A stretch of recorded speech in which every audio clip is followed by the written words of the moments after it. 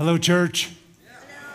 Welcome to The Rock. My name is Josh. I'm one of the pastors. We're continuing our study of the book of Romans.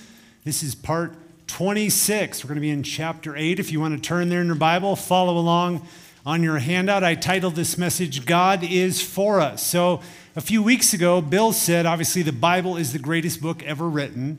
Many think that Romans is the greatest book in the Bible, and many think that chapter 8 is the greatest chapter in the book of Romans. So we're halfway through this study, and we're ending on some of the most encouraging, powerful verses in the entire Bible.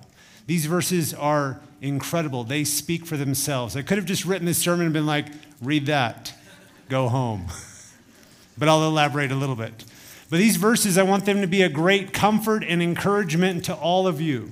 So where are we overall in this series? We are finishing season 3 today. We divided Romans into 5 seasons. Season 1, God's sentence. God is holy and righteous and just, and we are not. We are wicked and sinful. That's the bad news.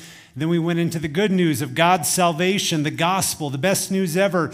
God gives his righteousness to everyone who believes by faith in Christ. And today, like I said, we're concluding season 3, God's sanctification. For the last couple months, we've been talking about God's process of helping believers grow more like Christ and become less sinful. And then next week, we're going to move into season 4, God's sovereignty. So I'm going to pray, and we're going to dive into probably one of the most encouraging sections in the entire Bible. So, Lord, we thank you for tonight. I thank you for Rocktoberfest and how you moved last night. I thank you for the amazing worship. I thank you for a room full of your brothers, your sons and daughters, my brothers and sisters that want to study your word. Lord, I ask you would bless our study of Romans right now. We say all this in Jesus' name. Amen. All right. So our first verse today is really a capstone to Bill's teaching last week. He talked about how creation is groaning, our bodies are groaning, how the Spirit groans, and we're all looking forward to heaven. So all of that is basically setting up Romans chapter 8, verse 28. And we know that for those who love God, all things work together for good, for those who are called according to his purpose. This is one of the most quoted verses in the entire Bible. You will see it everywhere on shirts and baby onesies and hoodies and cups and wall decorations. It's so encouraging. We're going to put it all over the place. But we should make sure we understand what it is actually teaching us. First, notice it says, we know, not we hope. We're guessing. We're pretty sure. We're like 50-50 on this. It says, we know these things. And then who is this promise given to? It says to those who love God. That's believers. But then it says those who are called by God. That means invited by God, summoned by God. That's also believers. I love that. Do you love Jesus? This verse is for you. Has Jesus called you? This verse is for you. And then it says all things work together for good. That is quite the statement. That's the big things, the little things, the good things, the evil things, the hard things, all things. And that's pretty important because if you look at my prayer list, there's a lot of things going on in this room. We have hospitalization, surgery, marriage issues, depression, anxiety, job loss, grief, trouble with kids, trouble with parents, sickness, cancer, death, housing issues, financial trials, bankruptcy, and fears and other things. And this verse says God causes all things to work together for good. That's why this verse has brought so much comfort to so many Christians for so many years, because we can trust that God has a plan in the trial that we are going through. God can take whatever tragedy or heartbreak you're going through and work it all together for good. So you go, well, is that in this life or is that in the next life? I had breakfast with a friend last week, and he was telling me about his family growing up. And honestly, his family he came from was evil. Like wicked, evil things happened in his family growing up, and it was heartbreaking to hear this story. But then he told me, unprompted, how he sees how all of that evil in his family growing up prepared him for his life now. It was amazing that he saw the good in his life now from his terrible past, but that is not always the case. Many times we don't see the good now. So this verse must always be interpreted in light of eternity. Life can feel so random at times. This is teaching us that life isn't random. God has a plan in the sin, the pain, and the brokenness we're going through. He's going to work it all together for good. So in the middle of our suffering, we wonder, what is the point? And this verse teaches God is working it all together for good. Sometimes in this life, definitely in the next life. So the first blank on your handout, God doesn't always work everything out in this life, but he will in eternity. I'm reminded of that verse in Hebrews chapter 11 that we covered a year or two ago in the Hall of Fame of Faith. It says in 11:13, it says, all these people were living by faith when they died. They had not received the promise yet. They saw them and welcomed them from afar. So Christian, you are called to believe that God can use this suffering in your life right now for good. I'm not saying it's easy. I'm saying we cling to this verse sometimes through tears. But we cling to this verse. Let's make it real. Right now in your life, what is the hard thing that you don't see any good in? What causes you to doubt God's goodness or God's wisdom or God's power? What causes you to doubt this verse? Church, we need to believe God's word, and we need to believe this verse that even through tears, and so this verse simultaneously encourages me and challenges me. Lord, I want to believe your word. I want to believe this verse that you can work all things together for good, either in this life or the next. Let's go to the next two verses. 29. For those whom he foreknew, he also predestined to be conformed to the image of his Son, in order that he might be the firstborn among many brothers. And those whom he predestined, he also called. And those whom he called, he also justified. And those whom he justified, he also glorified. So we're talking about foreknowledge and predestination and calling. That's where we're going to go in Romans season 4. I'm not going to go there now. We're going to go there for the next few months. But we're going to get into election and predestination and God's sovereignty and man's responsibility and the calling of God and God's rule over both the individual and the nation. These two verses are just a teaser. But I'll say this, kind of to set up season 4. All of those truths are meant to encourage you. God knew you. God picked you. God called you. That's amazing. And that isn't just a theme in Romans. That's a theme throughout Scripture. Look at Jesus' words in John chapter 6. He said, no one can come to me unless the Father who sent me draws him. I remember when Tony taught on this, he talked about how draw means to drag or to pull or to persuade like a magnet. God drew you to himself. Isn't that amazing and encouraging?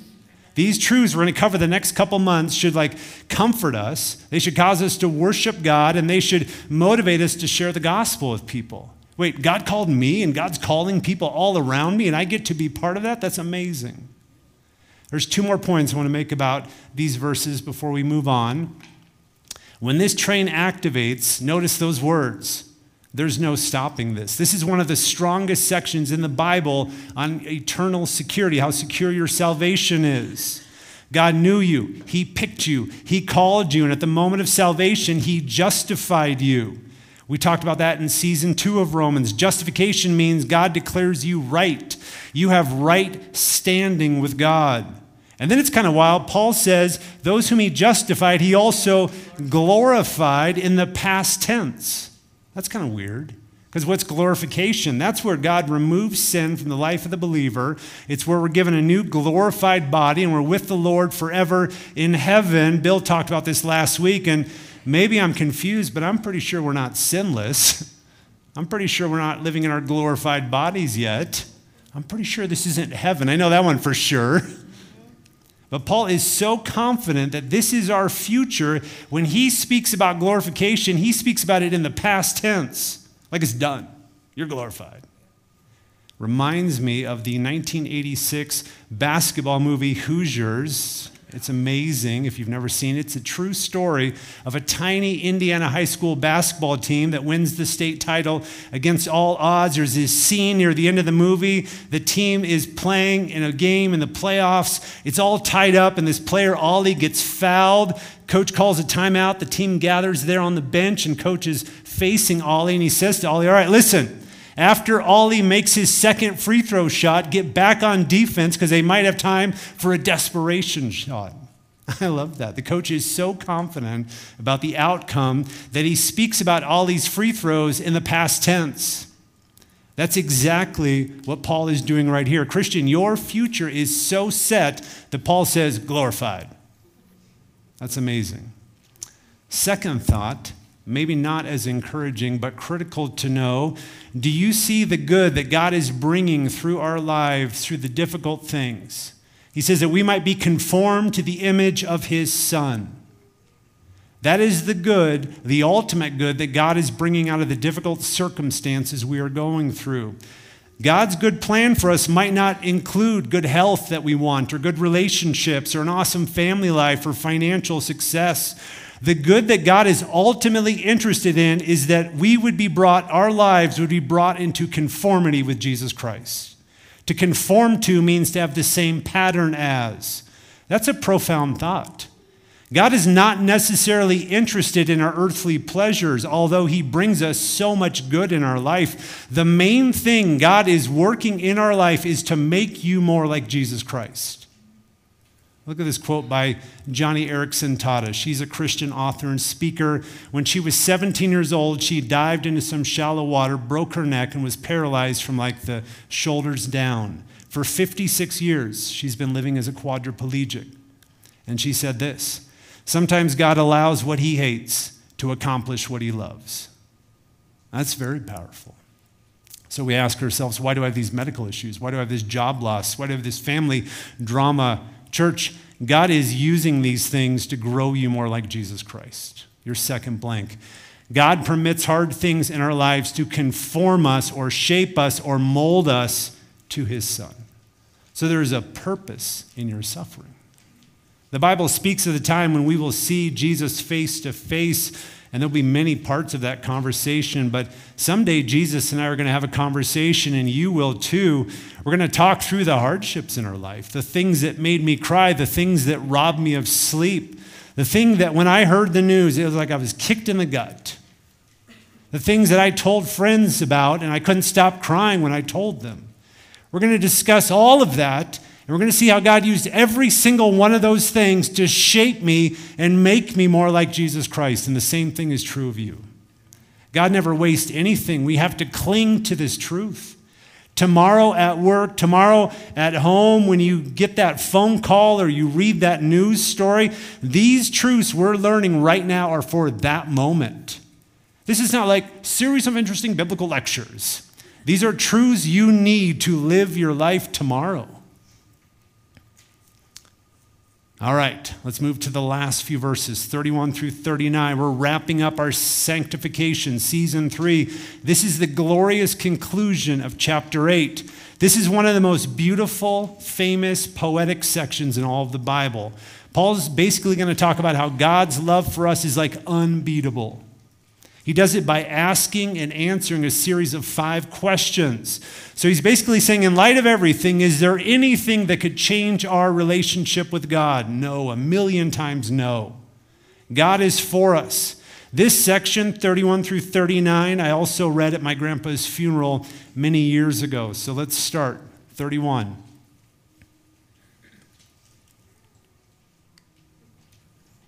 Maybe it's dying. There we go. I had to push harder. What then shall we say to these things? If God is for us, who can be against us? What are these things? Is it what we just read? Is it chapter 8? Is it the first half of Romans? Yes. I'm not sure beyond that. And then it says, if God is for us, but you should know the best reconstruction of the Greek is because God is for us, who can be against us? I was reminded of a different movie my kids and I watched, the 2019 cinematic masterpiece, Shazam. There's this kid, Freddy. He gets picked on by the bullies in the movie, but at the end of the movie, Shazam and Superman join Freddy in the cafeteria for lunch, and the bullies know their bowling days are over. Because there's no messing with Freddy if Superman is on his side. Because Superman is for you, who can be against you? Christian, even more so, because God is for you, who can be against you? God is fighting for you. God is standing with you. Who can be against you? Seriously, who? Make this real again. Do you have any enemies? Do you have any coworkers that don't like you? Do you have any classmates that bully you? Do you have a family member that doesn't treat you very well? Because God is for you, who can be against you? Some of you think, well, I sin. I mess that up. When I sin, it changes all of this. Your sin does not change your standing with God. I think of John Newton. He was the captain of a slave ship for years. He was very involved in the slave trade, but then he became a Christian. He became a pastor. He started to fight against the slave trade very actively. Obviously, he wrote Amazing Grace. When he was 82 years old, he said this, "My memory is nearly gone, but I remember two things, that I am a great sinner and that Christ is a great Savior." Christian, your sin isn't a problem for God because he dealt with it on the cross. Because God is for you, who can be against you? How does Paul demonstrate God being for us? Verse 32, "He who did not spare his own son, but gave him up for us all, how will he not also with him graciously give us all things?" This is that greater to the lesser concept we've taught on before, that God gives you his son. Why wouldn't he give you all things? In other words, Jesus died on the cross for your sins when you were his enemy. You don't think he'll throw in what you need for life and godliness now that you're his son or daughter? We can read, God gave up his son. We've read it like so many times in church. It becomes like commonplace to us. We just blow right past it. But think about it this way. Here's my family on Tuesday. We went to Aiden's race at the cross-country meet at State. There's my wife and my daughter. But I want you to think about my sons. They're 19, 18, 14, and 12. Before I say this, I need to say this. I love you all. I pray for you all. I think you're all amazing. Some of my best friends in the world are in this room. But just to be honest with you, if you were in a jam and you needed my son's life to make it out of that jam, I'll be attending your funeral. Amen. And if you were my enemy, forget about it. But God loved you so much, he gave his son to die for you when you were his enemy. That's unbelievable. God does things we wouldn't do, like give up his son for us. He even brings painful things into our lives that we would never give to our children. He is God, we are not. What struck me here was that God's nature is fundamentally different than me. Like giving up his son to save me, like bringing hard things into our lives to make us more like Christ. And then he gave up his son. Will he not graciously give us all things? Back to the verse. Make this real. This isn't some academic truth. This is truth you need for your life tomorrow. I wonder, Christian, what are you asking God for? If you're tempted not to ask him for things in prayer, look at what he already gave up for you. So we pray in faith, Lord, I would like this job. I'd like my parents and I to get along. I would like to be healed from this sickness. And we pray those prayers in faith because we know God's heart for us. At the same time, we know if God doesn't answer that prayer when we want or the way we want, he doesn't take that hard thing away. We know he's still using it for good to make us more like Jesus Christ. Amen? All right, next verse. Back a verse. So here's another question that Paul asks, verse 33. Who shall bring any charge against God's elect? It is God who justifies. This is another question that Paul asks and answers. Season 2 of Romans, I trust, made this abundantly clear. God justifies you. We talked about this. You are declared right in God's sight. You have right standing with God. Now, listen to me if you are new, if this is your first time at the Rock. This is this is the message of the Bible. God loves you. He wants to have you in heaven forever, but the Bible says we sin. We're earning eternal judgment through our sins. We can't work our way to heaven, but because God loved us, he gave up his son to die on the cross for our sins. We repent of our sins. We turn to him in faith. He helps us. We're born again. We have new life. We're sealed with the Holy Spirit. That's the gospel. When that happens in your life, you are justified. You have right standing with God. It kind of reminds me of like a courtroom scene. You could imagine Satan going around accusing the Christian. Do you know what she said to her kid last night? Do you know what he said to his wife last night? Do you know what she gossiped to her friend about this morning? Do you know what he looked at 2 days ago? Do you know what she did at school or he did at work?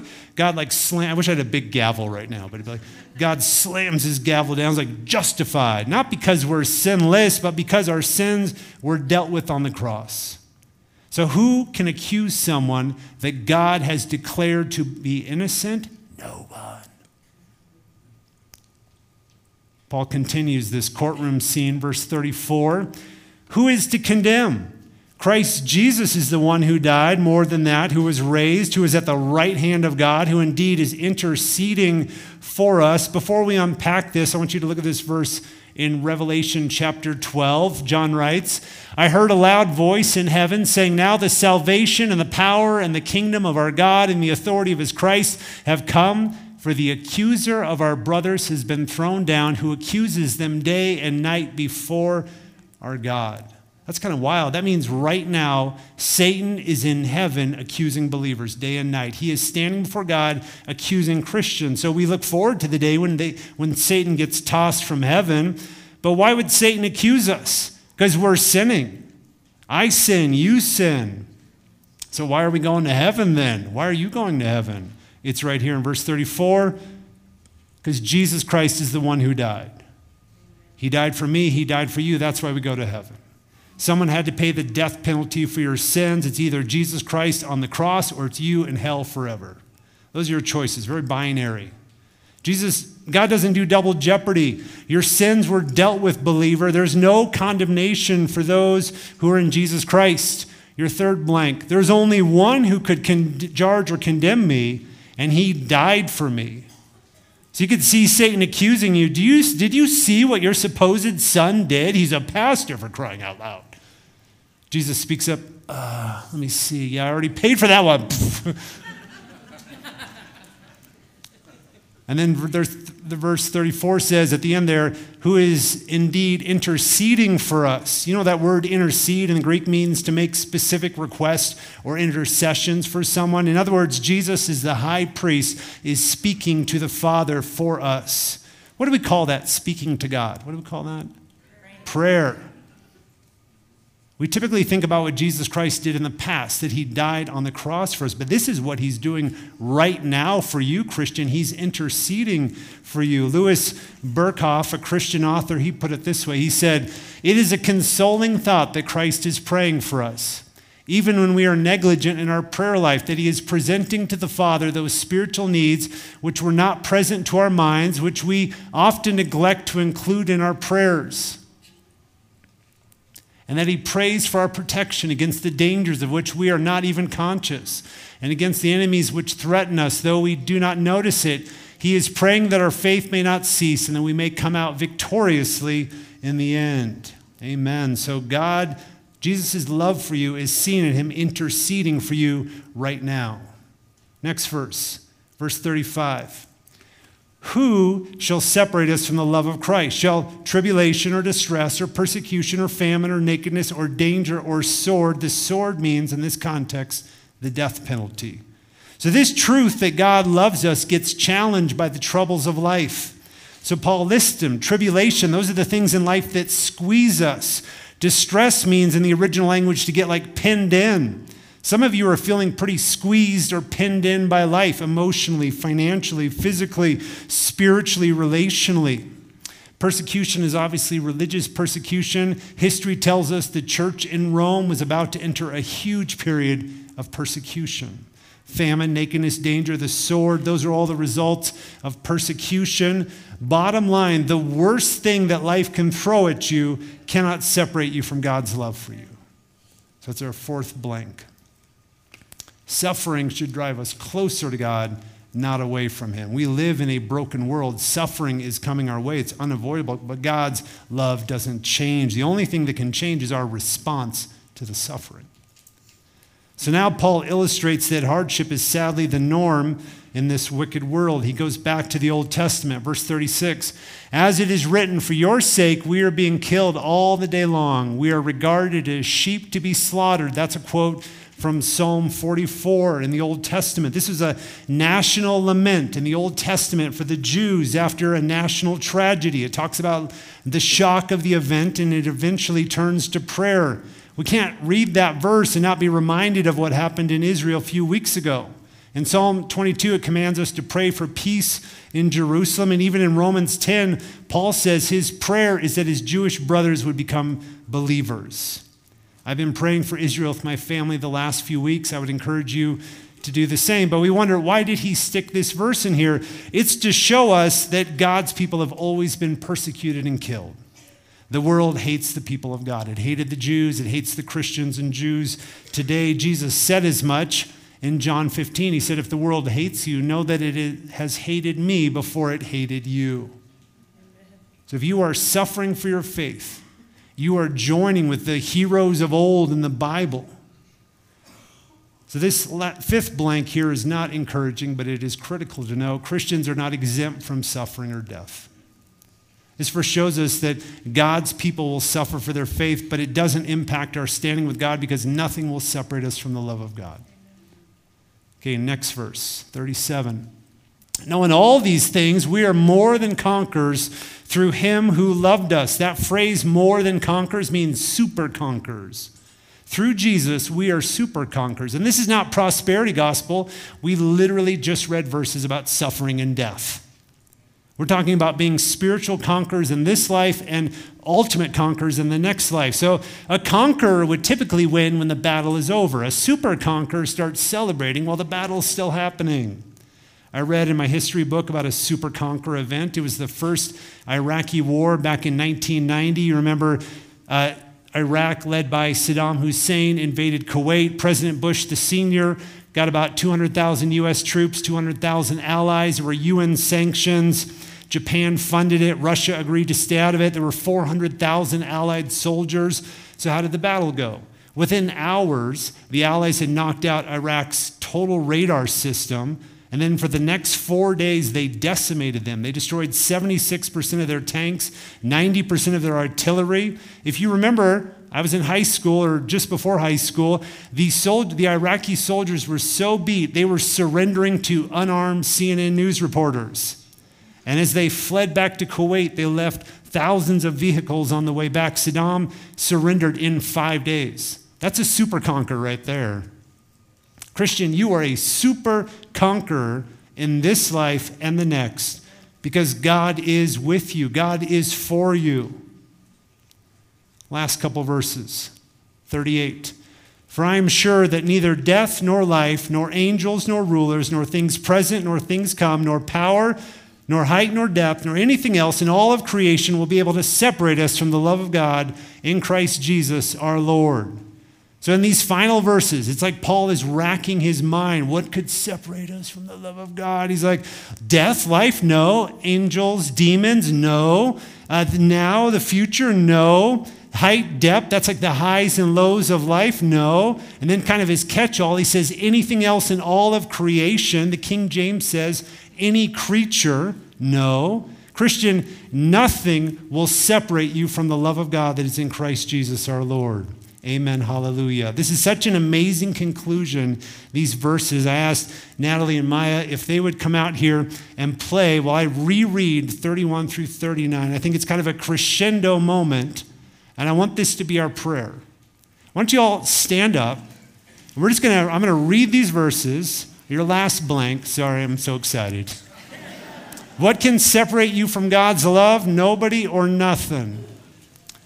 So they're going to play, and I'm going to read. This will be our closing prayer. Go ahead.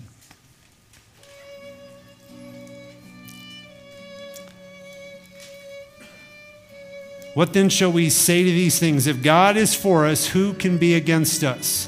He who did not spare his own son, but gave him up for us all, how will he not also with him graciously give us all things? Who shall bring any charge against God's elect? It is God who justifies. Who is to condemn? Christ Jesus is the one who died, more than that, who was raised, who is at the right hand of God, who indeed is interceding for us. Who shall separate us from the love of Christ? Shall tribulation or distress or persecution or famine or nakedness or danger or sword? As it is written, for your sake we are being killed all the day long. We are regarded as sheep to be slaughtered. Knowing all these things, we are more than conquerors through him who loved us. For I am sure that neither death nor life, nor angels, nor rulers, nor things present, nor things to come, nor powers, nor height, nor depth, nor anything else in all of creation will be able to separate us from the love of God in Christ Jesus our Lord. Amen. Thank you.